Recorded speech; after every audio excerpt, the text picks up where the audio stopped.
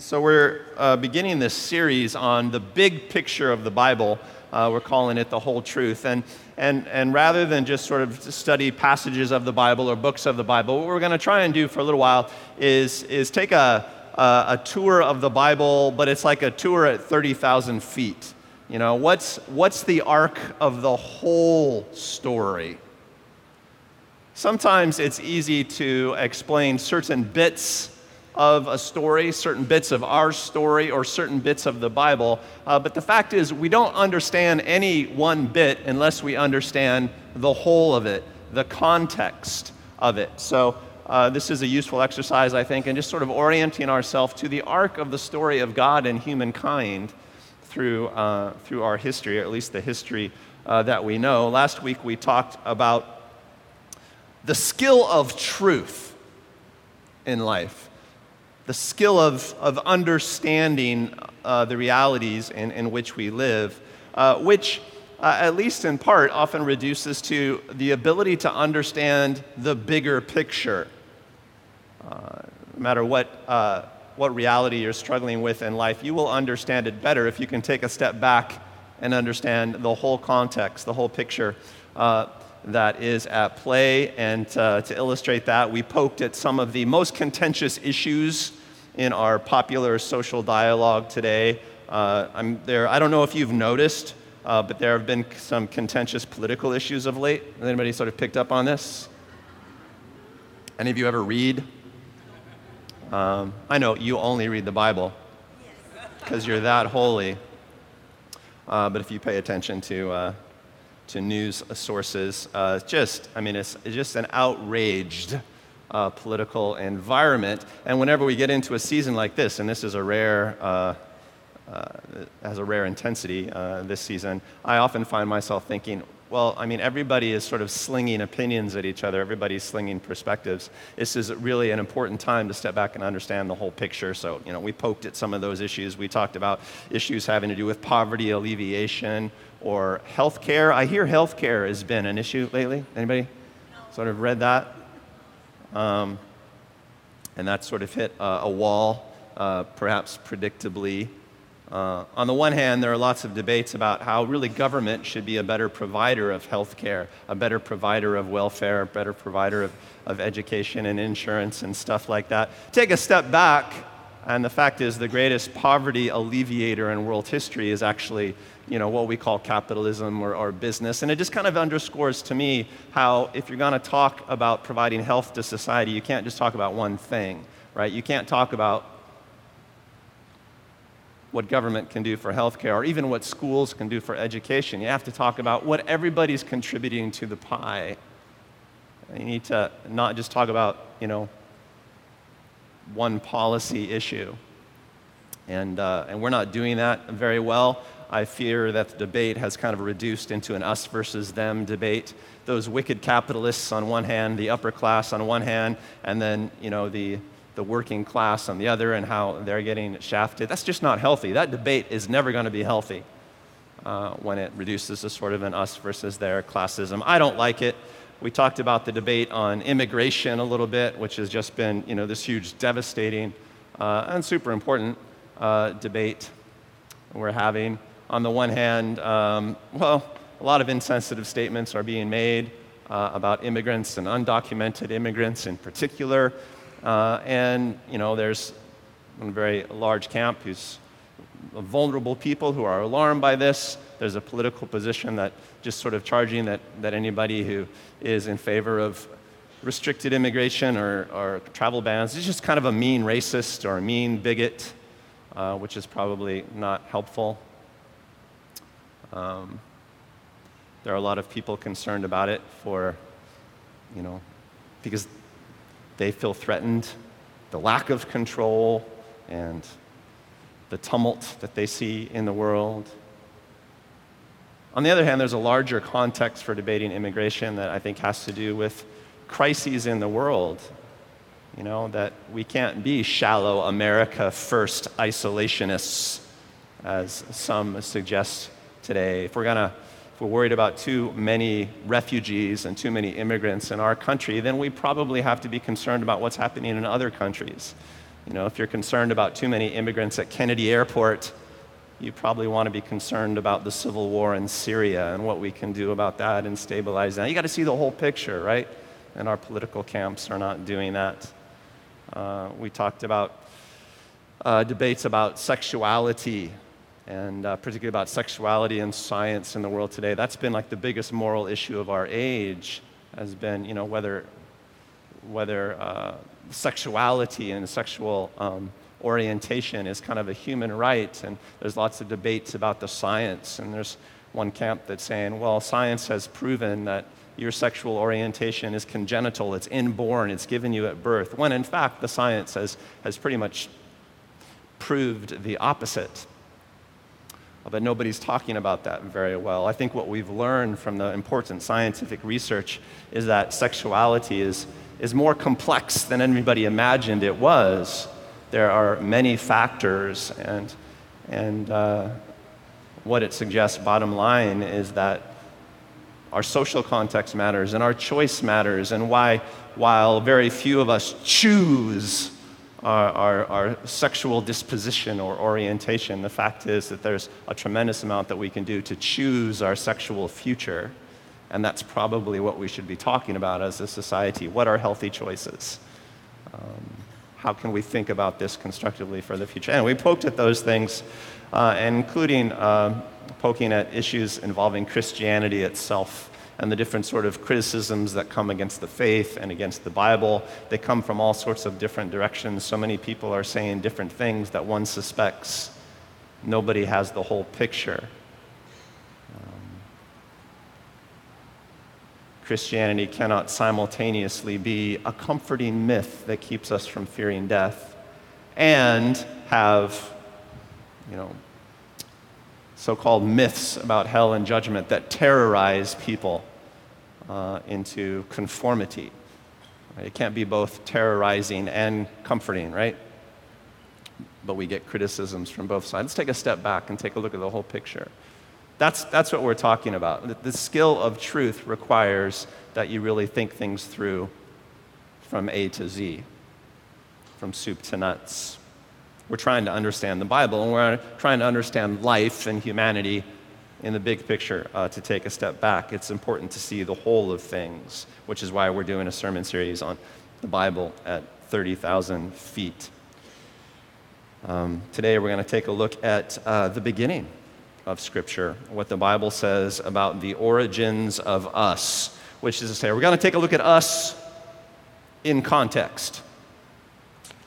Whatever else you say about the early chapters of the Bible that we find in the books of Genesis, nobody argues that it's probably the most coherent and certainly the oldest record we have of something like this. It's a collection of tales that go back as far as humans can remember ourselves. And in that sense, I think it's pretty instructive. I want to start with some cheater points. I want to, as we go through the whole Bible, I want to introduce a few themes that I've learned are really helpful in navigating Scripture as you go through it. Themes that you can return to in order to help yourself understand what's going on. And they're very simple, and they're just a few of them. One is the theme of truth. Truth. That if you're going to understand things, you need a dedication to truth. You need a skill for truth. You need a commitment to see the whole picture in things. And that comes up again and again and again. Quite famously, it comes up in the opening chapters of Genesis that we're going to take a look at this morning, because it was a false narrative. It was a deception. It was a falsehood that started all the trouble, right? What started the trouble in the human race? Well, we believed a lie. Somehow, we lacked commitment to truth. Somehow, we failed to see the larger picture of things. Boom! Over the edge we go. And that's an instructive point. One of the things that humanity has remembered about itself is that it got into trouble because it wasn't committed to seeing the big, true picture of things. Another theme is trust. Sometimes we use the word faith to describe trust, but in a world of free choice and uncertainties, you're pretty much defined by what you trust in life. And just kind of remember that phrase. You're defined by what you trust. And our story of humanity that we find in Scripture is indicative of that. People are pretty much defined by what they trust. Also, subheading, what you trust is what gives your life purpose. That's a good personal proverb. What you trust is what defines your life purpose. The Bible has a lot to say about that. Just kind of keep faith and trust as a theme in your head. And then grace is a big one. Grace is a word that doesn't appear in the Bible until way later in the record. But grace is sort of God's radical generosity, and by extension, the radical generosity that we should have with one another. The ability to overlook our failings and to forgive them and to share and to be just humble and giving to one another. Grace is the word that believers often use for that. And the reality is, this starts at the very beginning. If you don't believe in grace, if you don't trust in God's radical generosity, then one, you'll hide from truth. If you don't believe God and the universe are generous, then you will hide from the reality of things. That's an early theme. And if you don't believe in grace, then you're more likely to be dominated by fear than committed to trust, committed to faith. All right, just a few things to keep in mind. And now I'm going to, everybody just kind of get loose. I'm just going to blow through the first 11 chapters of Scripture. I'm going to talk fast. We're going to do this at 30,000 feet. I'm just going to point out a few things. Have you read the beginning of the Bible? Anybody read it? Have you read it? Anybody seen any popular / really, really bad movies about Noah's Ark recently? You know, stuff like that. Mostly we are familiar with the big stories of the beginning of Scripture, so I feel justified in kind of blowing through it a little bit. We're going to go through 11 chapters. Everybody, loosen your shoulders. Turn to the person next to you and give them a neck rub. Get the juices flowing into the brain. Sip your coffee. We're going to take big bites. Big bites. Here we go. In the beginning is how it starts. Genesis 1 and Genesis 2, we get stories of the creation of the universe, the creation of the world, and the creation of humanity, which is a bit I like because I'm a little bit biased.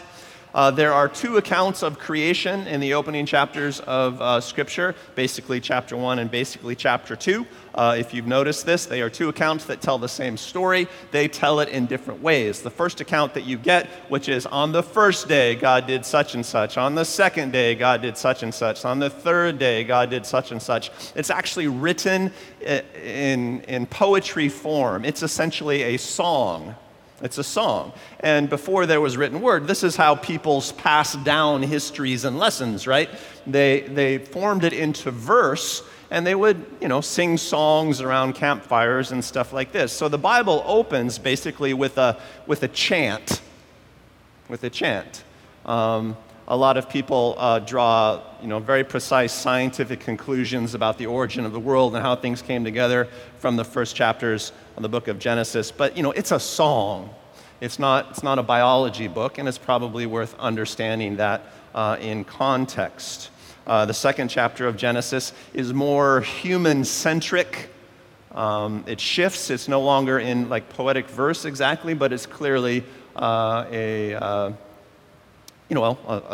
story, a narrative, an interesting one in the way that it's being told in the Bible. And it really focuses on man and woman. I mean, it makes a big deal about the relationship between man and woman and how it comes together. One might say that the second chapter, the second creation story, is mostly about the creation of what we would call family, how man and woman came together and, this is a technical term, got it on, in the sort of largest sense of that term. Probably, I'm thinking, I'm just going to make some, vague generalizations here. Probably, I'm thinking that the first and larger creation account on the first day, God separated, created some light, stuff like that, is not exactly 7 literal 24-hour days, At least it's kind of hard to argue that, although many people do it. And if you're one of them, God bless you. But you notice things when you read the scripture, like God did not create the sun until day 4. And if there was no sun, how could there be a day? You know, because sun sets, rises and sets. That's what defines a day. So it's kind of hard to say that. Some people take, the religious position. I don't care. It was a day. It says day, so it's a day. Fine. I love that. But I don't think you necessarily have to be like that in order to appreciate what the creation story is saying. There are debates in education about how to teach, evolution and creationism and stuff like that. And there's a big movement in America called, often like the Young Earth movement. In the 17th century, there was a famous Irish bishop, an Anglican bishop, who kind of went through the Bible and some of the genealogies and made some suppositions about when historical events happened and determined that the world was created in 4004 BC. He dated it precisely. I think it was, October 11th? Anybody know? 4004 BC. It's like very, very precise. He worked it from current times backward. And since that time, actually there were a lot of estimates like that around that time, but since then there's always been a camp of faithful Christians who say, well, the Bible says that the earth is 6,000 years old, because we're in basically 2000 AD now, and 4000 BC it started. There were many at the time that argued that 6,000 years was the ultimate age limit of the earth, and once we reached that point, everything would end. We made it. We passed that point. But a lot of people still argue that, and I just want to acknowledge that. I think that guy's name was Ussher, Bishop James Ussher, was probably incorrect, and we know now, looking at some of the historical events that he tried to pin in time, that he was just wildly wrong about some of his suppositions. For instance, he argued that the Tower of Babel story took place in 2400 BC. Well, we know from physical records that we have discovered from archaeology that in 2400 BC there were already many languages on the earth preceding that time, and the supposition of the Tower of Babel story was that there was only one language, and it got confused. So factually, he just can't be right. But whatever. I wouldn't waste a lot of energy on that debate if I were you. God appears in these stories in the very beginning. In the beginning, God said, "Let there be light." And throughout most of the earliest chapters, earliest verses, the word for God is actually plural, Elohim, which many people argue is an indication of the first indication of a Trinitarian God. One of the first things we know about God in reading the story is that God is not exactly like us. He's not an individual as we humans would define an individual. God talks about himself as if he were a family. And what he says in the creation stories is, let us make man in our image. So in the image of God, he made them, man and woman. So God's picture of man, or God's picture of humankind, is man and woman together. Evidently, you need both to get a full picture of what a human being is. Kind of makes sense, given the way we reproduce and stuff like that. But there was always a plurality, I don't know if that's the right word in this context, but a pluralness to the way God talked about people and himself. He talks in some sense as if he's singular, but he refers to himself in the plural. There's a togetherness, in other words, that defines existence in God's mind, at least according to the accounts that we get in Genesis. It's hard to understand humanity by understanding an individual, in other words. It's hard to understand God by thinking in purely individualistic mindsets. We are who we are when we are together. God is who he is when he is together. You get it? And it's a hard concept for Western individualists to get our brains around but it's one of the earliest things that features in the God stories. Genesis chapter 3, we get the story of the fall. I feel like there should be theme music there. What should it be? We get the story of the fall. Dun, dun, dun. Yeah, something like that.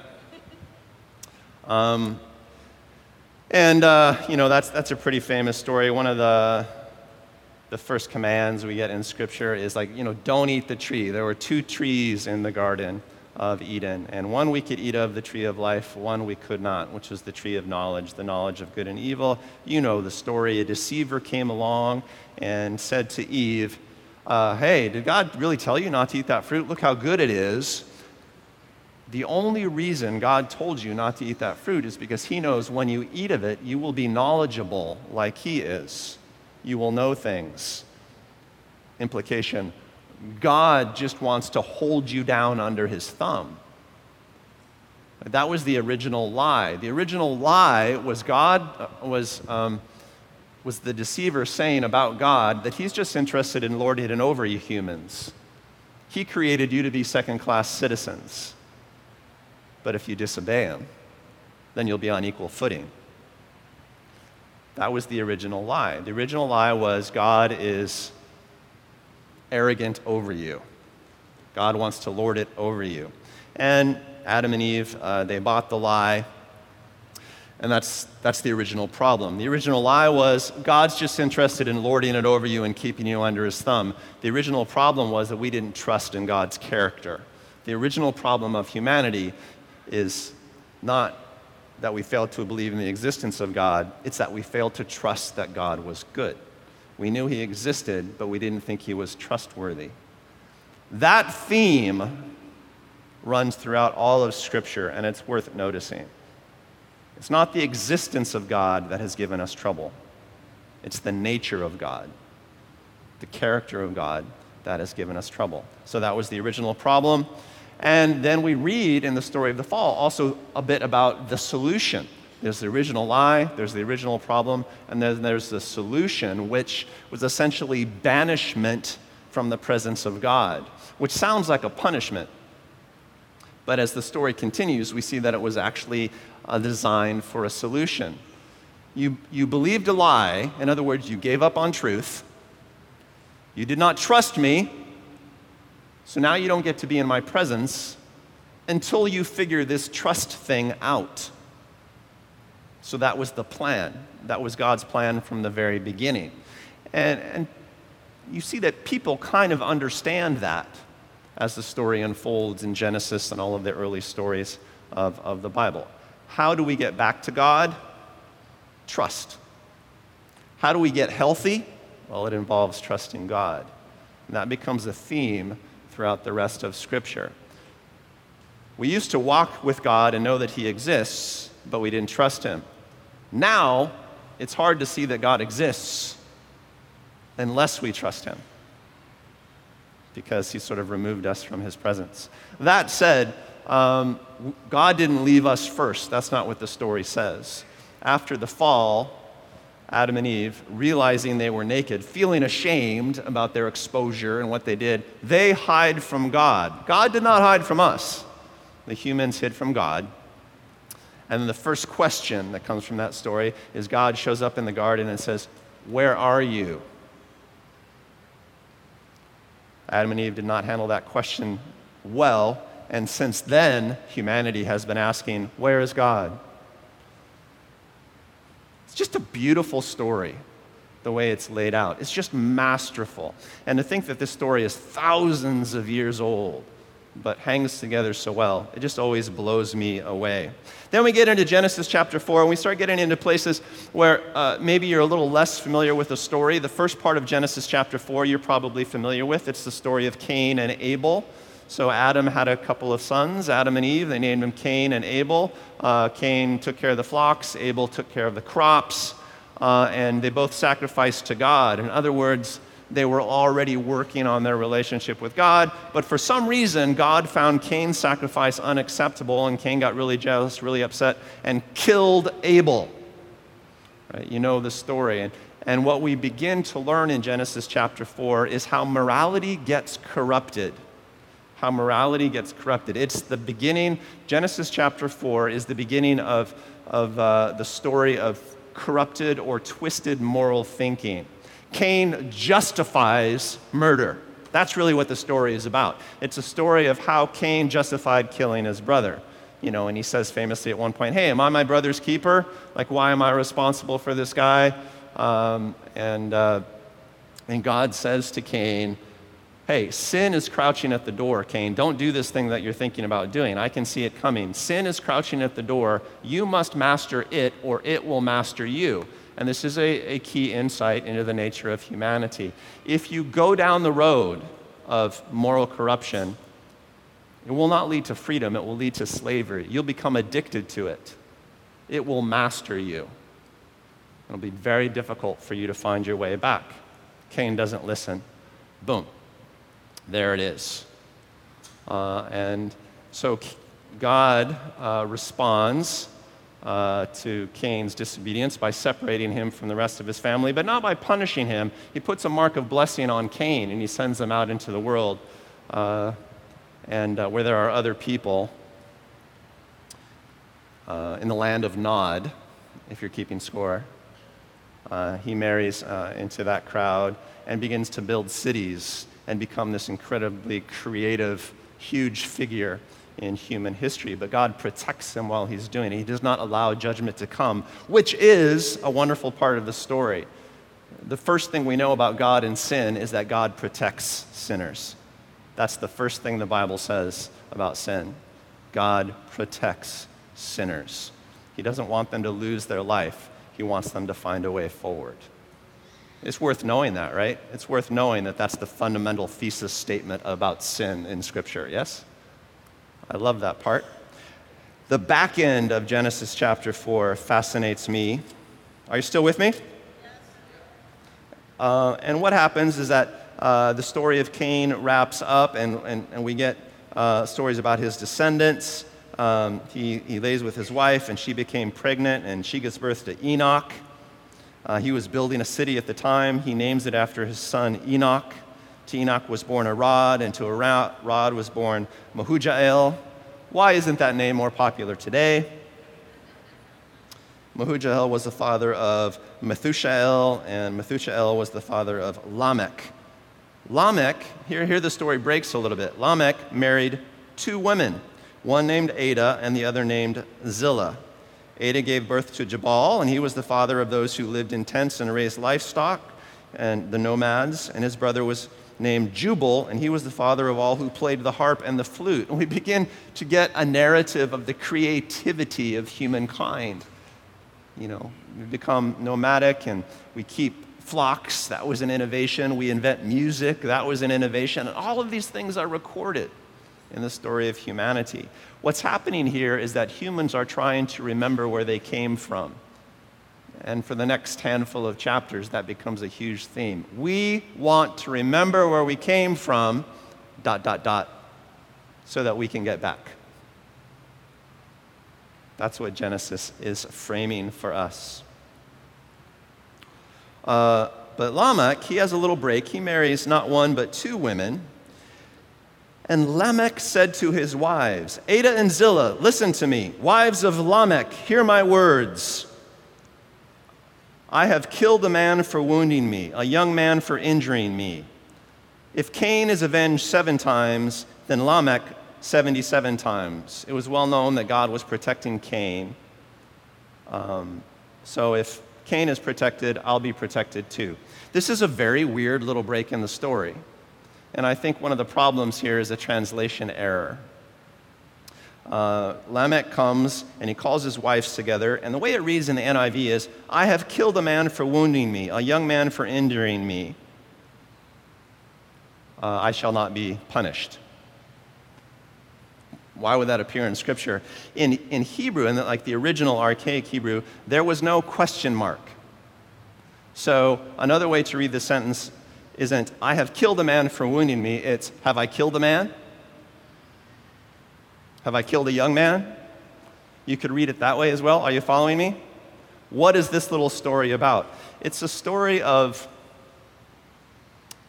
sexual innovation. What do we know about Lamech? He was the first guy to double up. He was the first guy to take more than one mate. He married 2 wives. That's what's remarkable about him. And the implication is people are a little unsettled by his choice. He's a little unsettled by his choice. So he calls his wives together and says, "Hey, ladies, look, it's not like I murdered a man. It's not like I killed someone, right? So Cain actually killed someone and he's not punished. So our little sexual adventure is no big deal." That's really what this story is about. And the translators of the Bible, I don't know, for some reason, they just don't translate it that way, probably due to tradition and stuff like that. But this is the story of that. This is the story of sort of sexual adventurism in humanity. Lamech was the first recorded playa in world history, and he justifies it in the same way that playas have been justifying it ever since. It's like, hey, it's no big deal, right? I mean, it's not like I'm killing someone. It's just kind of, just having a good time, you know? It's a good time. It's not like it's a crime, right? But that starts a lot of trouble in human history.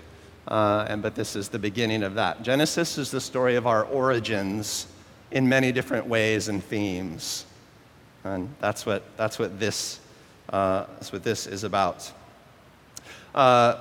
Genesis 4 is the record of moral corruption and how it crept in to humanity. Pride, sexual adventurism, self-justification, all of those diseases started very early, and humanity is kind of telling us how it went down through the origin stories in Genesis. Genesis 5 has a lot of that begetting stuff in it. So-and-so begat so-and-so, who begat so-and-so, who begat so-and-so. The only thing I'll say about that is that humans were working really hard at remembering where we came from. That's been important. Why has it been important? Again, I think it's because we were trying to remember how to get back. We felt like we were drifting as a race. So we worked very, very hard to understand where our race came from. That's what this document is telling. I just think that's a fascinating facet of humanity. Scholars would do better to think about and study that more. And then we get a huge story. In Genesis 6 through 9, we get 4 chapters of the story about a flood, a man named Noah, and a really big boat that he built. This is a huge story in Genesis, and just sort of leaps out in its scope, its grandeur, and of course it's a huge story all around the world. It's truly a global story. It's not just a biblical story, right? In my, online research, I've counted over 300 separate world cultures that have the story of the flood and the guy who built the boat to escape it. So it's truly global. It's everywhere. What I want to say about that is that sometimes people criticize the Bible as being false. They say, well, this isn't a record that God gave to a certain people. It's just some enterprising people collected a bunch of stories that were out there in culture. I mean, the Epic of Gilgamesh also includes a flood story that was a Babylonian or Sumerian tale. And so some critics will say, the Bible isn't special. It's just sort of people weaving together stories in order to invent a religion. And that line of criticism totally misses the point. What the Bible is an attempt for humanity to understand itself and its relationship with God, and the story of God and humanity over time. If these things really happened, if there really were sort of a first family, if there really was a huge flood and we're all sort of descended from those people, we would try to remember that stuff. The fact that 300 other cultures remember it, and not just quote-unquote biblical cultures, tells you that it's probably true. In court cases, if there are 300 witnesses, that's good evidence. People misunderstand that. I'm being simplistic in the way that I talk about that, but there you go. The flood story is wild. You know, there's this massive flood. Only 8 people escape it in the ark. There are a bunch of animals on the ark. You know the story. And while you could debate the details, whether or not they're all accurate, I think it is undebatable that this story is based on a true event. Whatever else could be said about the story of Noah and the ark and the flood is that it's based on a true event. It really happened.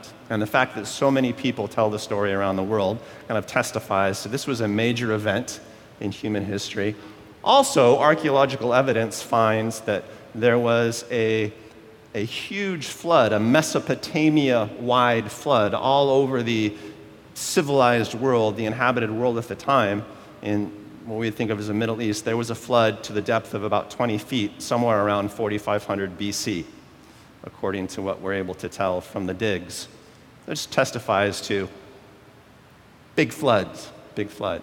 And a flood that big would have taken, like 150 days to recede, which is about what this story of Noah says. So this really, really happened. What is the story of Noah about, though, as it is presented to us in Genesis?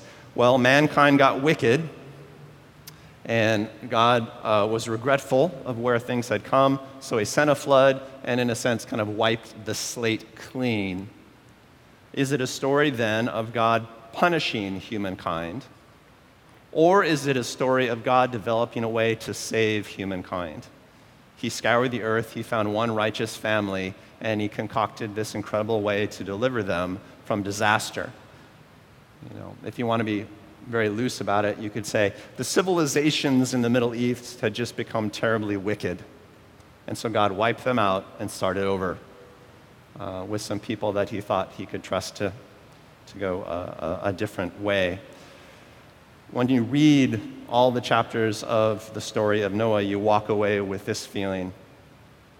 God will always make a way forward. God will always make a way to save, no matter how wicked things get.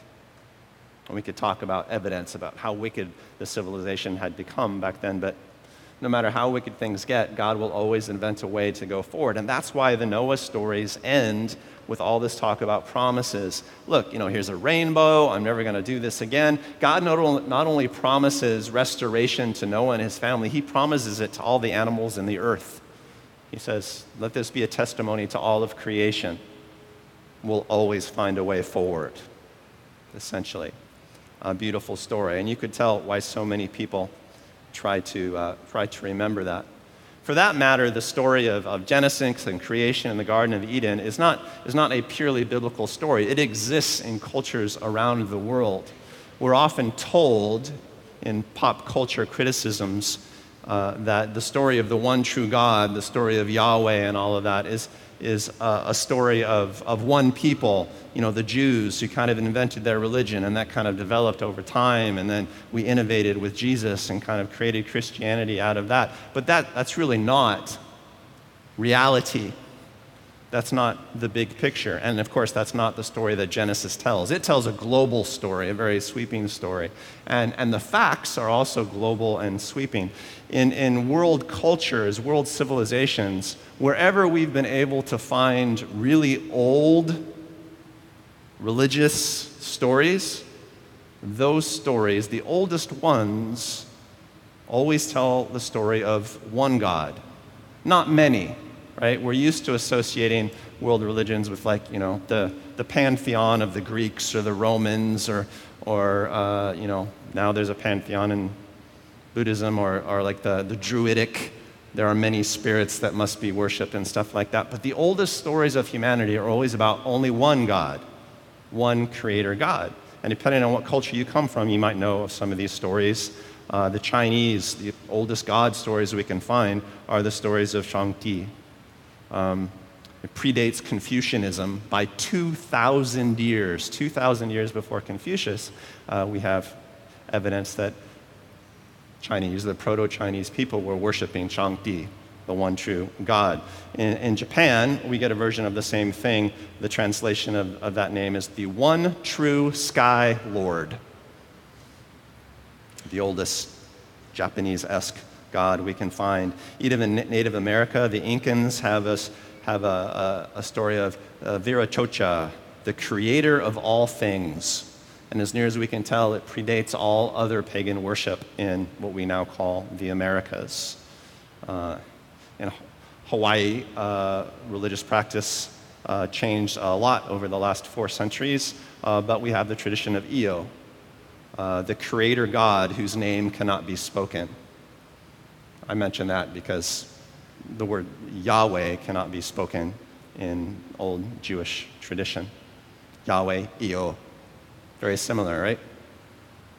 I could go on and on and on. There is a stream in scholarship that says that monotheism, the story of one God, is the product of modern orderly societies who are looking to sort of jettison the pantheism or the many-god plural views of primitive societies. Actually, the truth is the other way around, that we believed in one God first for a long time, and then as we lost our way, things became unfocused for us, and we got confused about what and who to worship.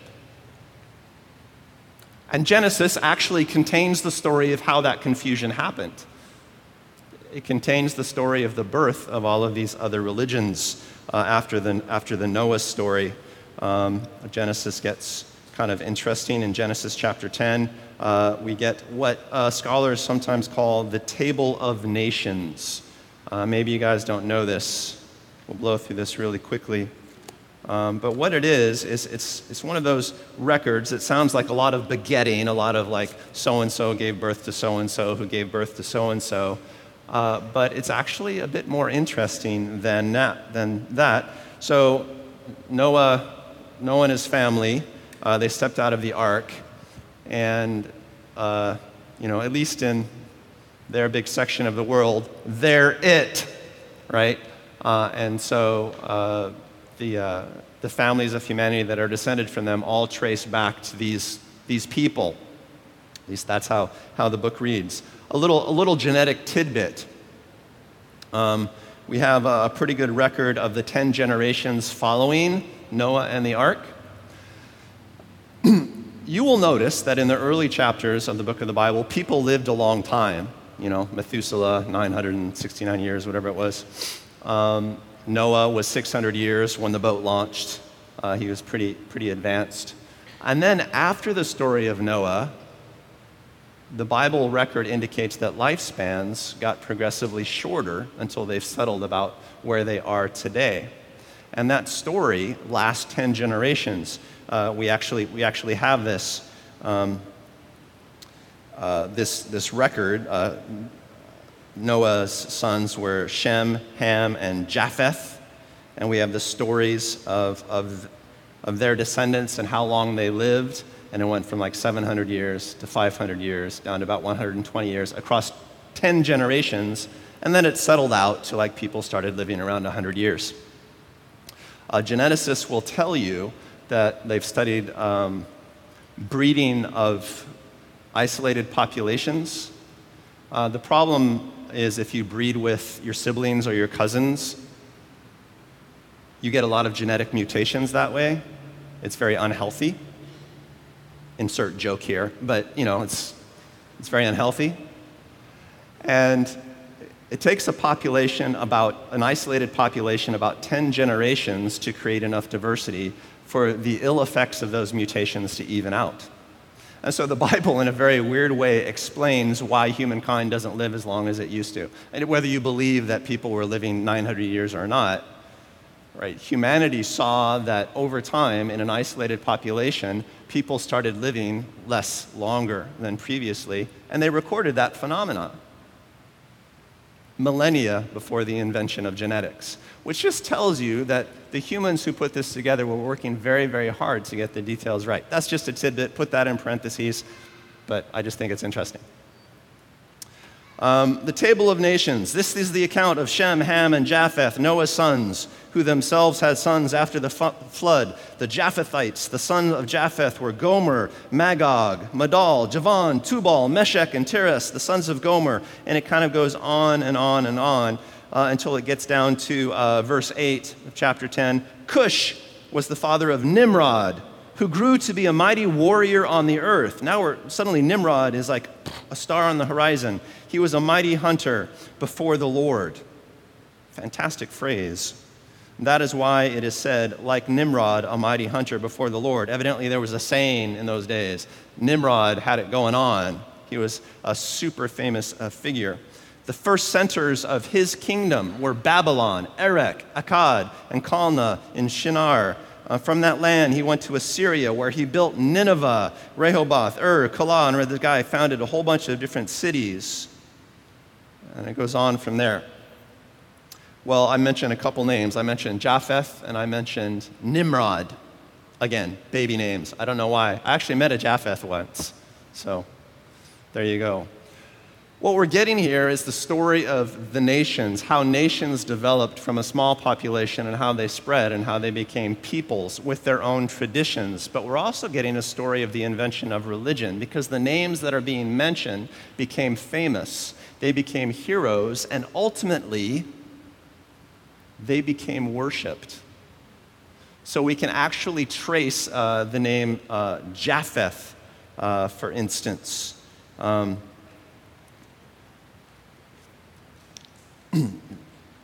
See if I can pronounce all of these things well. Japheth, the record of these people is that they migrated out of the Middle East into what is now India, and from there sort of across into Europe. He's sort of the father of Caucasian races, you might think. Well, we can kind of trace the migration of his name. In the ancient Sanskrit Vedas of India, he is remembered as Prajapati, Japheth. He's actually a figure in the ancient Indian legends, but he is worshipped as the son and the lord of creation. So what we began doing is worshiping our most famous ancestors in order to preserve our identities or something like that. And the migration continues. You can kind of trace this name through human migrations over the millennia. And he eventually, the name Japati, or Japet, eventually evolved to be Iapeter, Jupiter. He became the god Jupiter in like the Roman pantheon. That's where that came from, Japheth. You can trace these things through world history. So the table of nations we get in Genesis is just a fantastic map key for world religion, as well as human migration. And as near as scholars can tell, it is frighteningly accurate. Somebody worked very, very hard to remember where we came from and how it went down. Nimrod is even more impressive. Nimrod became Marduk, the god Marduk we read about in Scripture. He became one of the most famous deities of the Middle East. And the cities that are mentioned here are cities that worshipped him for many centuries to follow. Why? Because he was a big guy, because he was a famous person. This is the start of pantheism. We lost our way, and we began worshiping what was handier, our ancestors, our traditions. It's like we Americans would begin worshiping the founding fathers or something like that. Insert joke here, but that's kind of the drift of human history. You following me? Trivia, it's a fascinating thing. I mentioned the Tower of Babel earlier. I'll skip aside because we have to wrap up. But, the story of the Tower of Babel is that humankind got together, we're going to build a big tower. God got a little freaked out and said, look, they're getting really powerful. They can do anything. It's in our interest to keep humankind humble. So he sowed a confusion of languages into them. It's a story about how language separates us as humans. Again, a story of how nations start, and it's a story about where we came from and why we are fundamentally separated. We can't understand each other anymore, is what Genesis is trying to tell you. There was a point in world history in which it became impossible for us to understand each other anymore. And that's a fundamental that we need to remember. The fundamental that we need to remember. It's a truly enlightened book, I think. Anyway, relax now. That was your tour of the first 11 chapters of Genesis. Oh yeah, sure. I'm gonna do some tea.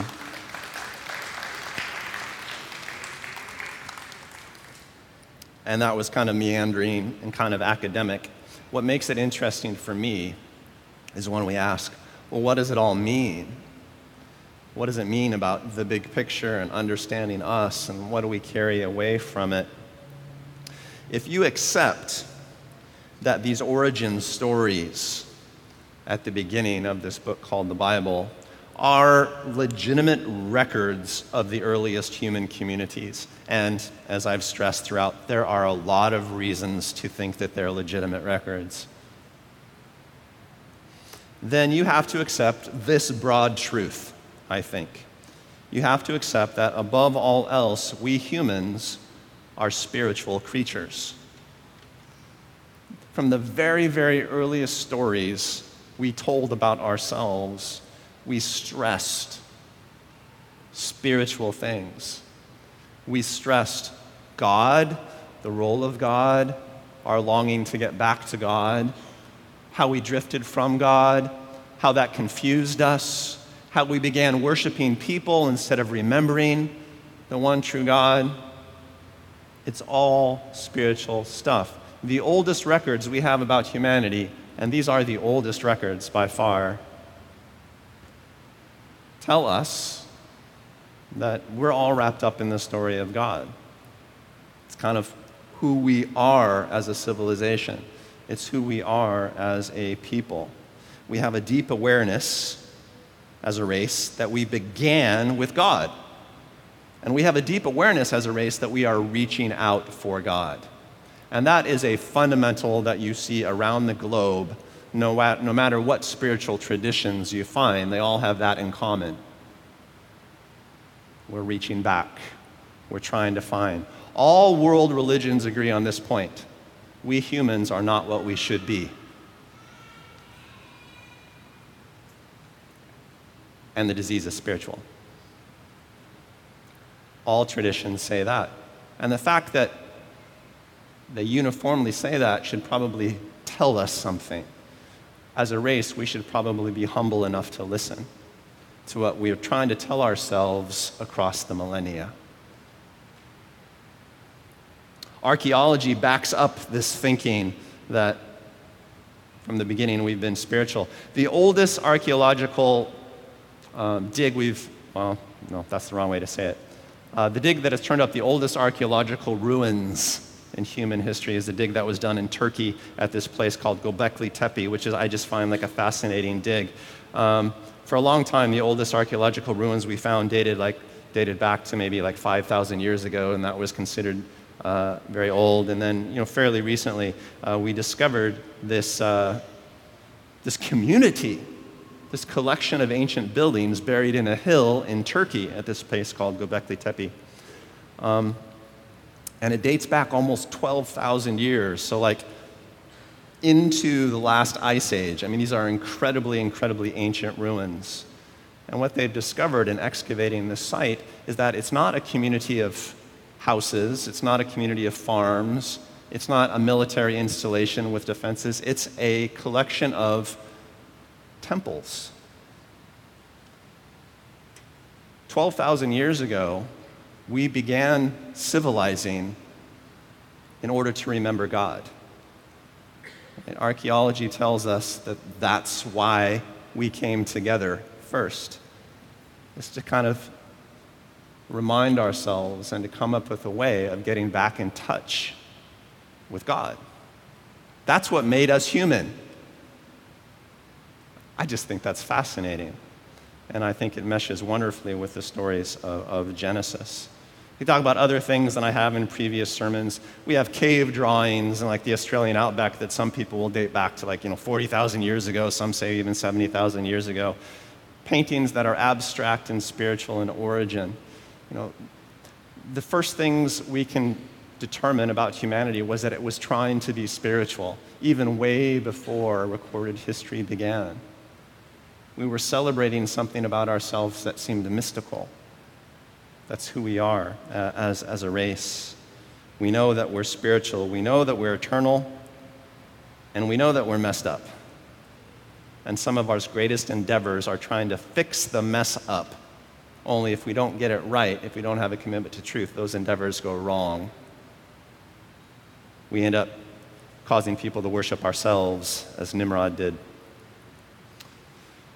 Here's the point. If you feel an emptiness in your life, and humans have felt it all along, you will never feel right until you feel God. If you feel an emptiness in your life, if you feel that something is wrong, you will never feel right until you feel God. And the earliest stories we have all say the same thing. In fact, it's why the earliest stories were written down. We need to be humble enough to accept that. That is our context. That's our big picture. Our origin story says, look, you can build big cities. You can invent things. You can come up with music and art and all sorts of innovation. You can become your own hero, a hero that is worshipped as Nimrod was. You can invent your own morality as Cain did. You could launch out on your own sexual adventure as Lamech did. These are ancient pastimes as well as recent ones. You can do all of that, but in the end, you'll still find yourself at the beginning, calling on the name of the Lord, perhaps proclaiming the name of the Lord, because that's where we came from, that's where we're designed for. That's how this all got started. My favorite verse, perhaps, of the first 11 chapters of Genesis comes at the end of chapter 4. I think it's actually printed on the back of your program. And this is after things had gone wrong. This is after some generations had passed. Cain was out there building cities, and there was all sorts of adventurism and moral corruption going on. And it simply says at the very end of chapter 4, at that time, people began to call on the name of the Lord. It's a story of creation. It's the story of beginning. It's the story of the fall. It's the story of corruption. It's the story of invention. It's the story of adventures. And in the midst of that dramatic story, there's this little verse that says, and it all just kind of led us to call for God. That ancient word that means call on the name of the Lord cannot also be translated as proclaim the name of the Lord. At that time, we remembered, and we started saying, this is getting ugly. Remember God. Remember God. Remember God. Call for God. We gotta get on this, guys. And that started in the early generations of us, and it continues to today.